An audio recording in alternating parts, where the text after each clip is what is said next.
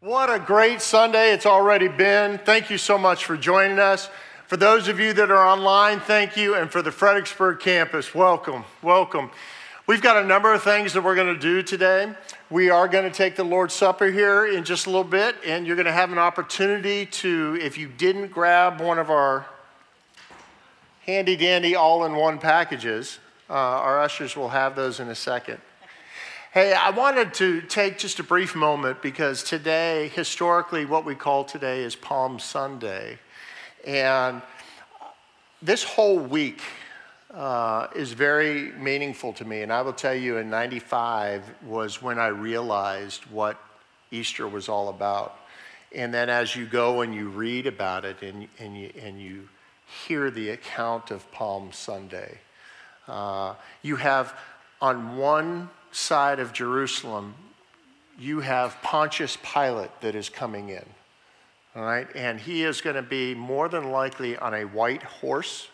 There will be a lot of fanfare. There'll be drums and trumpets and horns, and they're going to make this huge, massive processional entry and all of this.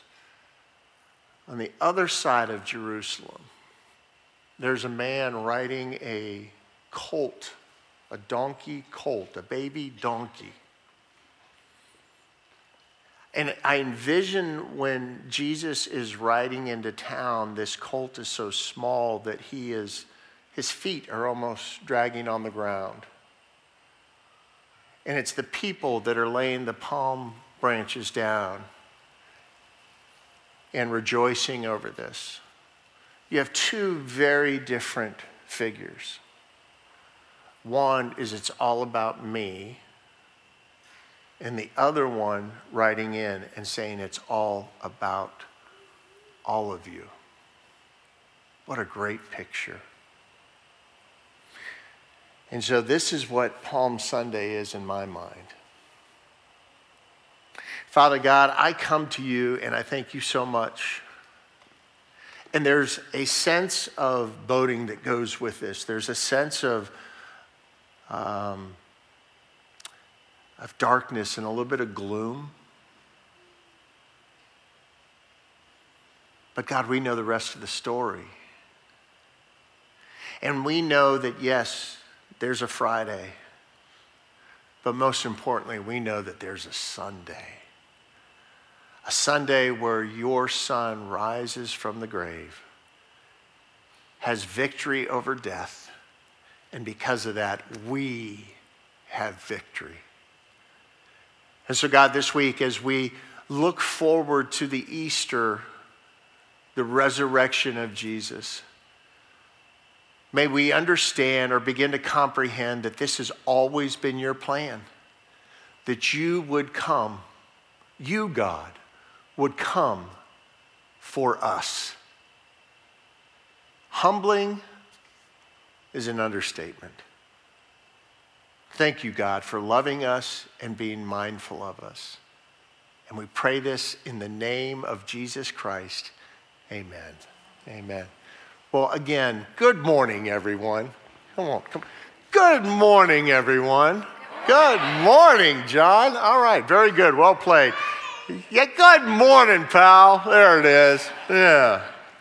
Hey, if you don't know me, my name is John Cook, and I'm the pastor of Care and Counseling here, and it is a joy to be with you, and it's a joy to represent the Mount this morning. And we are going to be going through Philippians chapter 2, and we're going to continue in our series in Paradox. And I love this one, and I think it's very appropriate to what we're doing here. But before we really dive into this, I want you to think, what goes through your mind when you see this picture?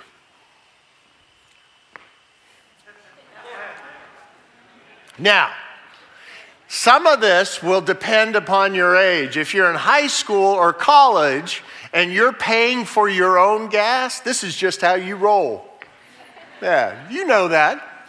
It's how we rolled. And by the way, teens, college students, your mom and dad were your age at one point too, okay? We used to roll like this, but we learned, because if you ever have to push a car that has run out of gas, this can actually bring a little bit of angst to you. Now, there's a new sense of angst that comes with this, with gas being upwards of dabbling with and over $4 a gallon. I have to be honest with you, you poor suckers that have pickup trucks and Suburbans, oh my lands, my heart hurts for you. I have got to imagine that there is a point where you're just sitting there and you're just watching the dollar signs going, and then eventually he goes, yeah, I don't care if it's full or not. I can't go over this. It hurts too much to pay that much. I'll come back in 2 days and I'll put more in, but today is all I can do. Now, I'll tell you, I have a little Honda Civic, and I get a little angst when all of a sudden it costs me $45 to fill up my Civic. Now, I know. I probably look like a sardine crammed into my little car. I realize that. 6'4" in a little Honda Civic. It's the largest and the sportiest midlife crisis I could afford. So that's why I have it, okay? Yeah. But being empty can cause a bunch of angst for us. There's also some cool things about being empty. For example, when I go and I open up the dishwasher and I realize that it's empty, I'm like, yay, I don't have to empty the dishwasher. Or you go and you're like, well, I got to take the garbage out. Somebody took the garbage out because there's a fresh new garbage bag in there. That's really exciting. There's other times, though, with empty causes some grief, all right? What about that moment when you realize that the toilet paper roll is empty? What about that moment when you go to the ATM machine and you put it in, I just need 20 bucks, boop, boop, boop, boop, boop. Declined, yeah.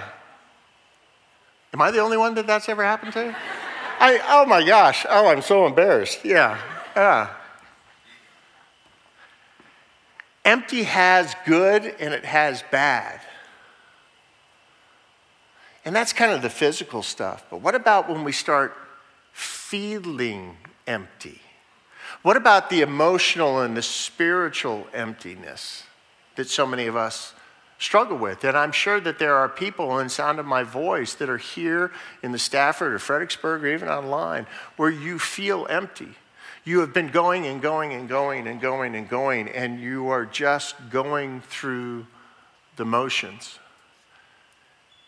And you feel like you've come to the end of yourself. Now, a lot of times what we do is we say, okay, it is time for a vacation. And so we book a vacation and we go and we spend all this money and we find angst because we're spending money we don't have. Thank God for credit cards, as Dave Ramsey says, right? No, wait, I think that's, no. All right. I'm getting a phone call from Dave Ramsey in Financial Peace this week, I guarantee you. You totally misread what we said. Yeah. If you have not taken Financial Peace University, you'll have no idea what I'm talking about. For the few of you that have, you will, okay? But we go on these vacations, and maybe we go to someplace exotic. Maybe we go out of the country, or maybe we go to the other part of the country, and we go to Yellowstone, and we see all sorts of nature and all this, and we run and we run and we run, and we're thinking that we're filling ourselves back up. But what we're doing, we're just doubled down in a new place, and we're running at 110 miles an hour, and we empty ourselves, and we come back, and we're just as tired, if not more tired and more spent than when we left on vacation. Now, I don't know if that's y'all. I know it's for me. When I go on vacation, it takes me 4 or 5 days to calm down. So I have a really good day, one good day on vacation. And then the next 3 days, I'm fretting because, oh gosh, I got to go back to work in 3 days. I was asked here, and I don't know if this resonates with any of y'all, but it one of those moments where it just crushed me. Somebody asked me one time, he says, John, what do you do to rest? What do you do to unwind? What do you do to fill yourself up? And I jokingly threw out, I don't do it. I don't have time for it. And then I tried to actually answer the question. And there wasn't an answer there. You may have a problem if. That's one of those moments. Oh no, how do I refresh? How do I refill? How do I? And I didn't have an answer. We are going to continue our series in paradox. And the paradox that I want us to look into ourselves is emptying ourselves so that we can be full. We're going to be in Philippians chapter 2. If you have your text with you, if you got your Bible, if you got your apps, whatever, go ahead and open up to this. Now, I would tell you, I love Philippians 2. This is a passage that I use often in working with young couples because it's talking about looking to the interests of others above your own, which I think is very important. Funny story. The very first wedding I did, I went to this passage and I spoke to the wife and I said, you need to look after your own interests, but also the interests of your husband. And I looked at the husband and I said, and you got to look after your own interests. And I left out the part about the interests of his wives. And he goes, oh, I can do that. But we're going to look at this. Let me just read this for you. I just want you to hear this. It's going to be up on the screen, so if you don't have it, but I want you to read. I want you to hear this. This is Philippians chapter 2. And again, many of you are going to be familiar with this. All right. Paul writes, he says, therefore. And that therefore is, he's going to be talking about unity within the church. In context, Paul is talking about how to keep unity in hard times, and finding your joy and rejoicing, being able to still rejoice in your hard times. All right? And he says, therefore, if you have any encouragement from being united with Christ, and if any comfort from his love, if any common sharing in the Spirit, if any tenderness and compassion, then make my joy complete by being like-minded, having the same love, being one in spirit and one in mind. Do nothing out of selfish ambition or vain conceit. Rather, in humility, a reoccurring theme that you're going to see here. Rather, in humility, value others above yourselves, not looking to your own interest, but each of you to the interest of others. In your relationship with one another, he goes on, have the same mindset as Christ Jesus, who, being the very nature God, did not consider equality with God something to be used to his own advantage. Rather, he made himself nothing by taking the very nature of a servant, being made in human likeness, and being found in appearance as a man, he humbled himself by becoming obedient to death, even death on a cross. Now, as I told you, if I'm taking this fully in context, Paul is talking about the importance of unity. And he's talking about being one in mind and one in spirit. And for a church that is going through some persecution, is having some problems, having false teachers coming in, the importance of unity is very, very, very important. That we need to be a unified group as we go out.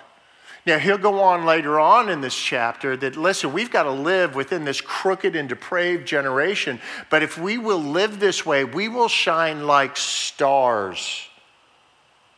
Imagine that. I don't know if you've ever been in a very desolate or deserted place, away from all the light pollution and everything, at night, and you can actually see the stars, how brilliant they are in that night sky. It's crazy.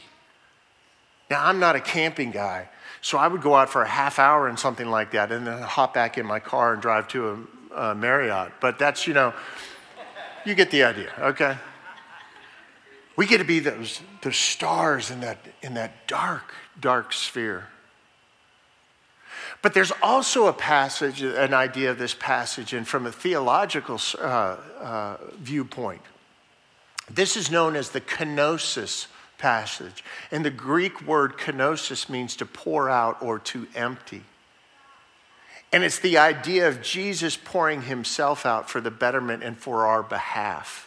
But I believe that there is a tremendous lesson for us that we can learn from Jesus. So we're going to kind of parse this apart, these 8 verses, and take a look at this. And so with that in mind, verses 1 and 2 in this. Therefore, if any of you have any encouragement from being united with Christ, if any comfort from his love, if any common sharing in the Spirit, if any tenderness and compassion. Now, he's going to start off there and he's going to say, listen, do you get anything out of being Jesus Christ? Do you get anything of being a follower of Jesus Christ?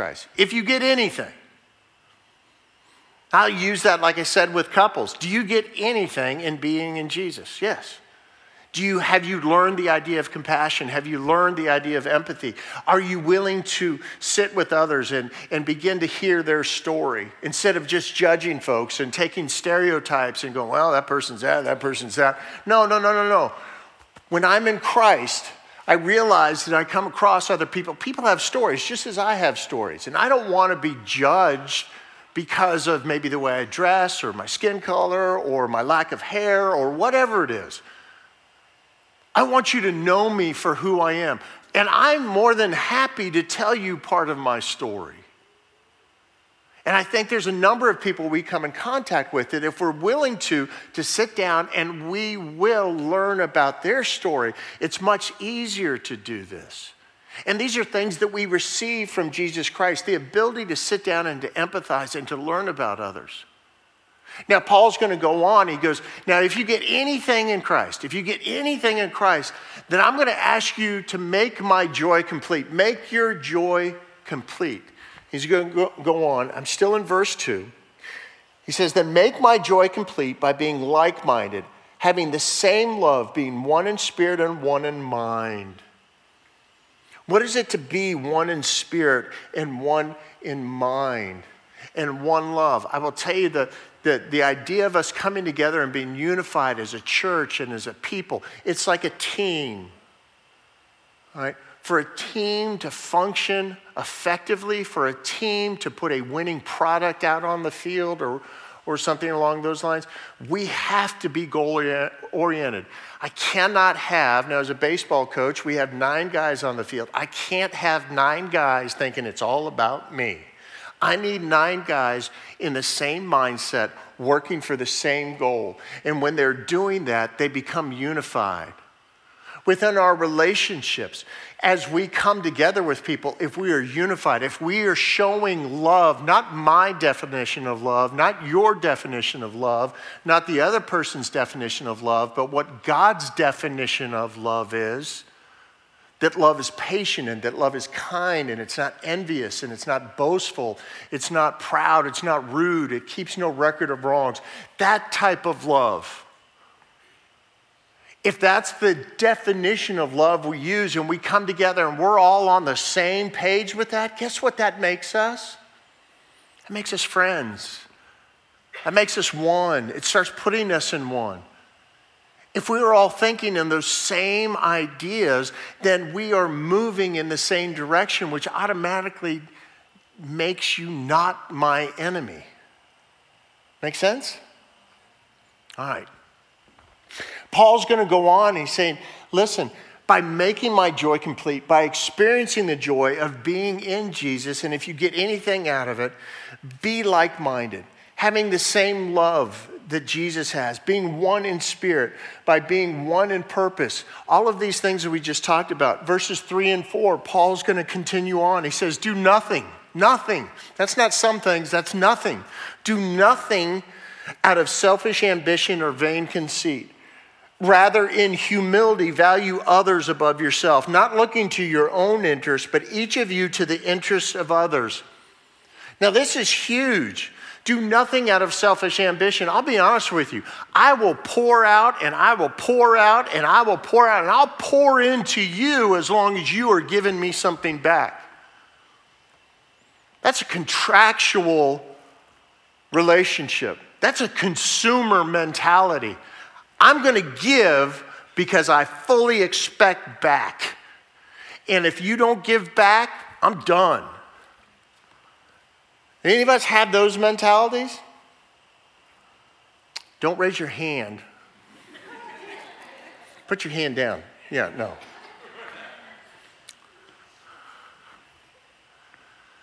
But there's things that we need to think about, that we need to examine ourselves. Am I in this only for me? Or am I in it for someone else? Now, there's a number of things I can be super selfish about. And again, I may be the only person, but I don't think so.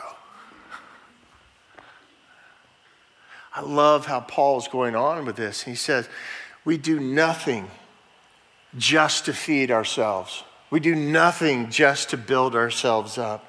Remember Palm Sunday?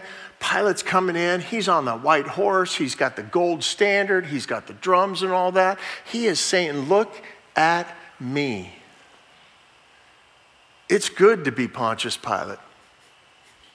All right? And Jesus, when he comes in, he's like, no, it's about y'all. It's about y'all. And I see you laying down palm branches, but you guys are missing the whole thing here. I'm not coming to establish a brand new, worldly kingdom. I'm not.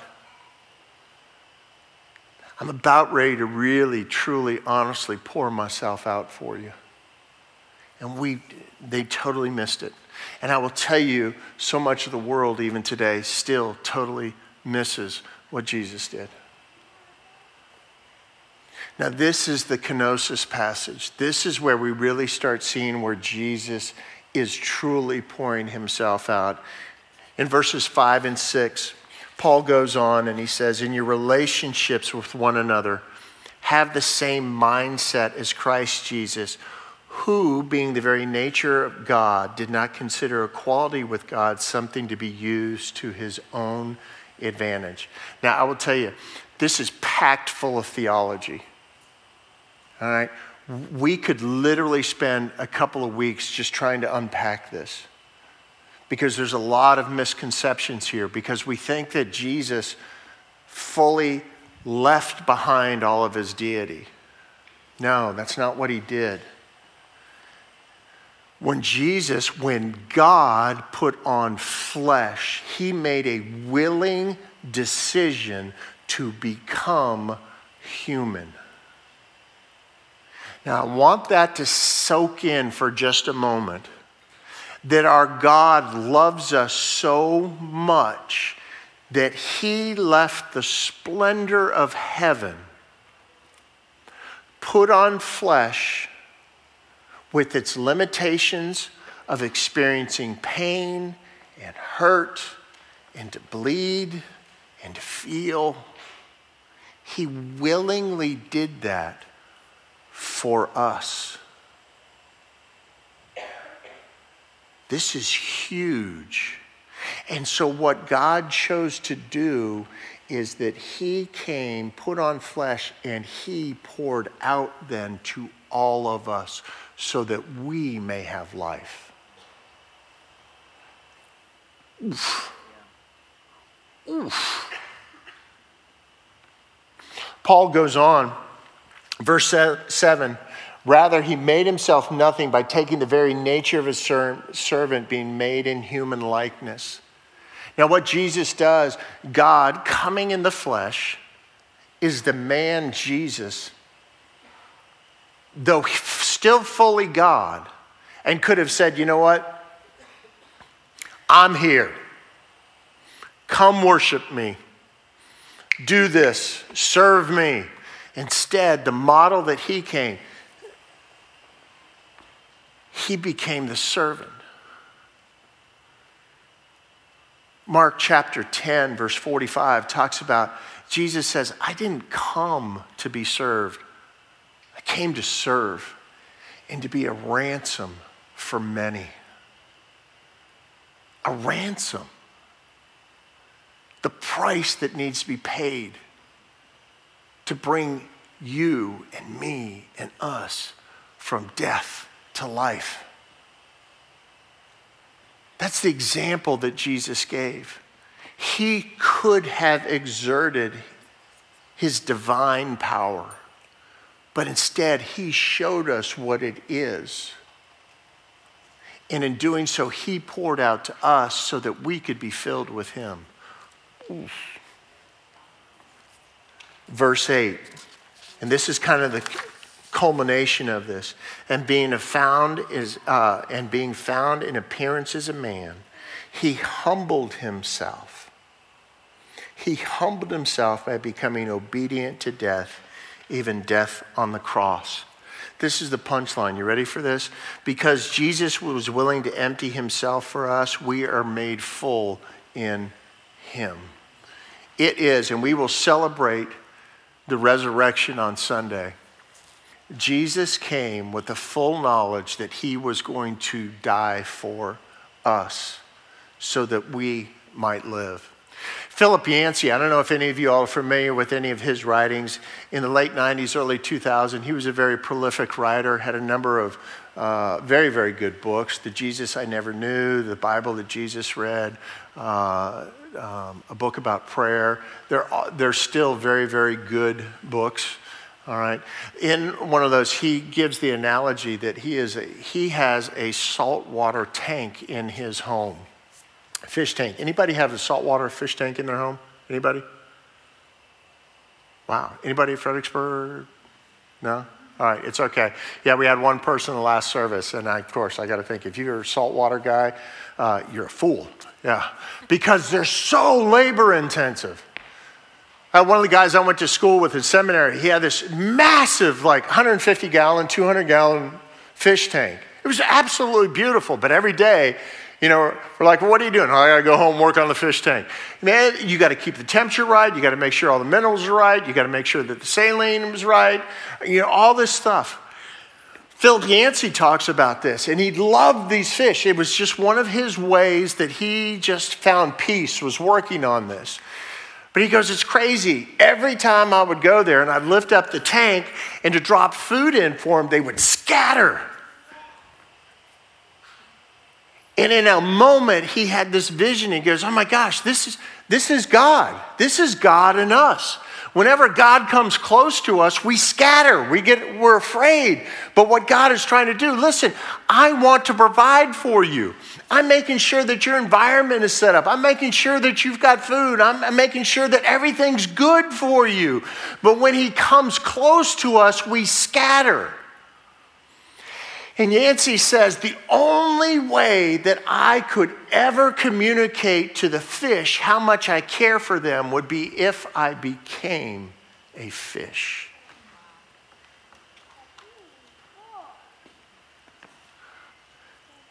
God realized from the beginning, the only way that these people that I love so much will understand how much I love them will be for me to become one of them. And that's what he did. He emptied himself to fill us. Now, I will tell you, I believe in our busyness and in our desperate need for finding fullness, we pour ourselves out and we pour ourselves out and we pour ourselves out for ourselves. And in doing that, we lose the ability to find fullness in pouring into others. This is the example that Jesus gave to us. He poured out so that we might live. The same goes for us. If I am pouring out just for myself, it will be empty. But if I'm pouring out and pouring into others, I find great fulfillment. I want to leave you with just a couple of steps that you can do here. First of all, I believe that there are daily filling processes, weekly filling processes, quarterly filling processes, and annual filling processes. Now, right off the bat, the daily one is, what are you doing to be filled with Jesus? Because every day things are going to be taken and you're going to be poured out, and you have to have things poured in. If you don't have anything pouring in, and if you don't have Jesus pouring into you, then what is coming out is you. Now, y'all may be way better than me, but I know when just John comes out, it can get really messy. And so I need that daily filling of Jesus. I want to encourage you this week, the Passion Week, the last week of Jesus' life, all right? Go to Luke, starting in Luke 19. Go into the Gospels and read the last week of Jesus' life. And some of you go, I don't understand what's going on. That's okay. It's okay. Just eat the word right now. And this is where God says, listen, my Holy Spirit will give you the meaning of this, will give you understanding of this. But our job right now, maybe sometimes it's just to eat the word and just fill ourselves with that. And it's crazy when we do that, and all of a sudden a situation will come along, and all of a sudden there's this thought of the scripture that you read 3 years ago, and you're like, there's an application right there. Oh. At least that's how the Holy Spirit sometimes works with me. Wow. So fill yourself on a daily basis. All right? There's a weekly opportunity for you to fill yourself. Now, I would tell you, we are a church that we say we are a church for one more. And for me, the way I've got to dumb things down, that means it's always one more seat for another person. There's always room at the end for one more person to come. And one of the things within doing that, being a church that is constantly wanting to pour into others, pour into the next person, we give a number of opportunities. And we believe that these are spiritual opportunities, and we believe that these are scriptural opportunities for you to participate with us. And our 4 core values are to invite, to gather, to give, and to volunteer. Those are our 4 core values. And we believe that each one of these helps us in not only being filled as we pour out to others. Invite. We all have a tremendous opportunity coming up, because Sunday is one of those days, Easter Sunday, people are really excited to come to church. They're at least thinking about coming to church. We can invite others. You know, when we invite, you're putting yourself out there for the possibility of being rejected. I understand that. But they're not rejecting you. They're rejecting Jesus. My job is to invite. And we've given you a tremendous amount of way to do that. Send a text message. Put it on your Facebook account. Do an Instagram post. Invite. Second one, gather. I would encourage you on a weekly basis, and this is a weekly way for you to be filled, is to make Sunday mornings a priority. Make Sunday mornings a priority so that you can be filled. I will tell you, for so many years, Sunday morning, well, it still is. Sunday morning is a time where I get to be filled. You all fill me. And the more I pour out to folks, the more I get filled. A handshake, a fist pump, a hug. You all have no idea how that just totally jazzes me. How your presence here fills me. And I know I'm not the only one. So make Sunday morning, it's not a have to, man, we get to. We get to come and be filled here as I am pouring out, as we are pouring out to others. Our 3rd core value is to give. And we're talking financially. We highlight, and I love being a church here that takes 10% of every dollar that comes in here, goes right back out to fill in the lives of others through our missions. Local, statewide, national, and globally.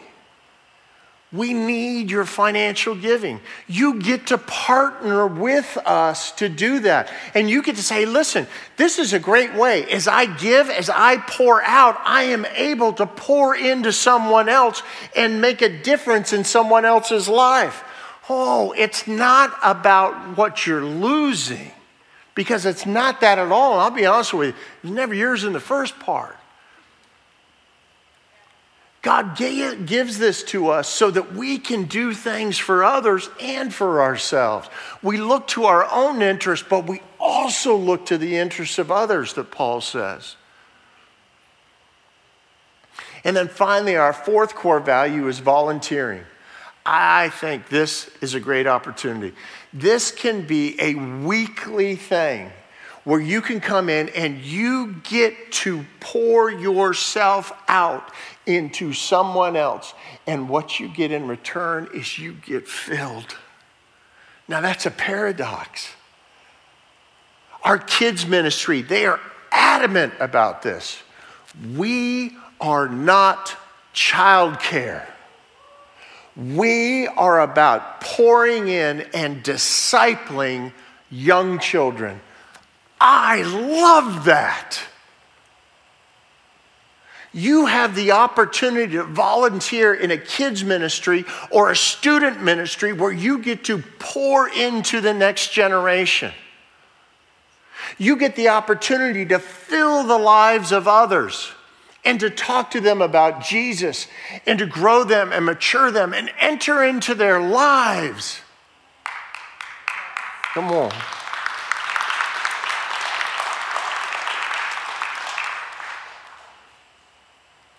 We get the opportunity up in student ministry. Yeah, they play a lot of games and eat a lot of pizza, which is cool. But you know what Jason is doing up there? And Jason and Torger and all of you volunteers, you are pouring into the lives of others. We have mission opportunities that you can go to. There's so many things. You could be a greeter. You could be an usher. Do you have any idea on an Easter Sunday when it may be hard to find a church or find a seat, and there's a smiling face that has met you at that door, say welcome. And maybe that was you when you came in here. Let's face it, this can be an intimidating church. It's a big place. And you walk in, you're like, man, it takes me a lot of guts just to walk up to the door. And then there's somebody there that just says, good morning, I'm so glad you're here. You need directions to anything? You just poured into somebody's life. You get to do that on a weekly basis. All right. We got the daily fulfillment. We've got the weekly. We have quarterly. I would encourage you, and we have a perfect opportunity to do this because next week we're going to start doing Impact Week. And this is on a quarterly basis where you and maybe your family or you and some friends or you and a small group or you and even some co-workers, we get to go out and we get to do ministry. We get to pour into other people. And I would encourage you to do that on a quarterly basis. And maybe as a family you go, say, listen, the third Sunday on every other month, we are going to go out and we're going to feed supper. We're going to go down to the Brisbane Center and we're going to feed supper. We're going to make supper and we're going to do that. Or we're going to go to Serve. We're going to go to one of the partners that we have and we are going to pour into that so that we can pour into other people. And then ultimately there is the annual fulfilling. And this is where I would say that maybe even on a mission trip, I challenge you to test this theory. To ask anybody who has gone on a mission trip, ask them if when they came back, they were empty or they were full. And I will tell you, they'll probably tell you, physically, I'm empty. Spiritually, it's overflowing how filled I am. When I was in seminary, we had an opportunity. We were told we had to go on a foreign mission trip, and for 3 weeks I went to Tallinn, Estonia.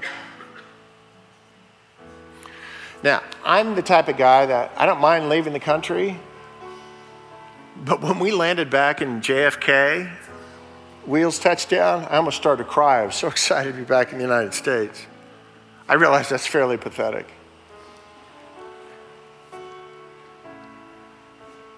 I'm 20 years removed from this. But those 3 weeks in Tallinn, Estonia are forever imprinted on my life. About 10 days into it, I was sitting and I was talking with an older woman. Now, Estonia had been under communist rule for years. And when we got there, they had gotten their independence probably about 5 or 6 years prior to that. I am sitting with this old woman that knows about 4 words of English, which are 4 more words than I knew of Russian. And I'm working with a translator. I'm working with this woman. I'm reading through the Gospel of John because we're trying to teach them English using the Gospel of John. And she finally stops me after I've met with her for like a day and a half. And she finally goes, "Who is this Jesus guy? Who is this Jesus person?" is what she asked. I'm like, "It's Jesus." She's like, "I don't know Jesus." Because she had lived underneath communist rule for so long, she had never even heard of Jesus. She had no concept. There was no file folder for it. I got the great opportunity to tell her who Jesus is. 20 years later, I can tell you I am still full of that. And God allowed me to pour out to this woman. But I tell you, I got so much more in return.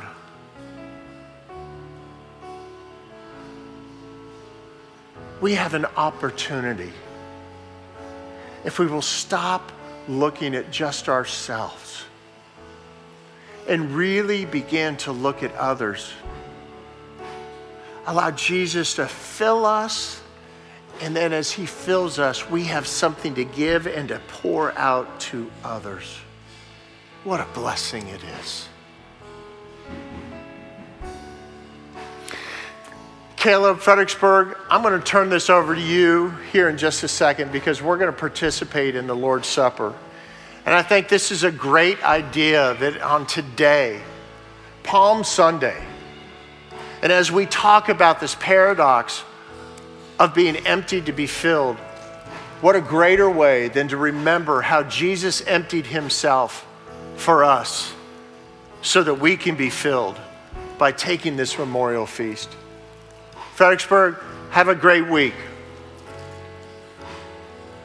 For those of you that are online with us still, I hope that you have some emblems there at home. And if not, you can always go out and do this later on today. Now, as the believer, you know what this is. This is remembrance of the broken body of Jesus. Does everybody have the little cup? Does anybody need one? Pastor? All right. As a believer, we know that Jesus implemented this simple feast, bread and wine. But there's such great significance in these. The bread represents Jesus' body that will be beaten and tortured and broken, but it is for us that he did this. He willingly poured out his life for us. At that night, right before he's betrayed, he sees on the table a loaf of bread and he grabs it. And Scripture tells us this, and he broke it and he gave thanks. And then he tells his disciples that are sitting with him, "This is going to represent my body. This is a representation of my body that is going to be broken for you tomorrow. And I'm telling you this now so that you won't be grieving me." But they didn't hear. And again, we get to see the bigger picture. We get to see the end story. But he said it is with this. And so whenever we take this simple wafer, it is so much more because it is reminding us that Jesus, that God left the splendor of heaven and poured out his life for us. And so we take this bread and we remember the broken body for him. Take and eat.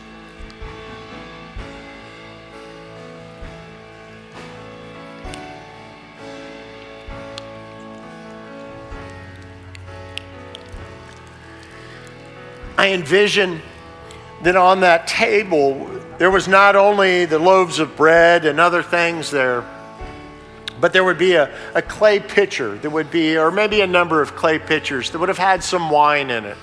And Jesus is going to pour this out into a cup, and then he's going to go in and he's going to say, and this is going to be this crimson wine this red like blood substance, is going to be an example of the blood that is going to be shared, that is truly going to be poured out for you. And he goes, whenever you take this cup, I need for you to remember that this blood washes you white as snow. Crimson in color, but it washes us whiter than snow. It says, whenever you take this cup, you do it in remembrance of me. And you think of the blood that was shed for you that washes us. And so we take and we drink.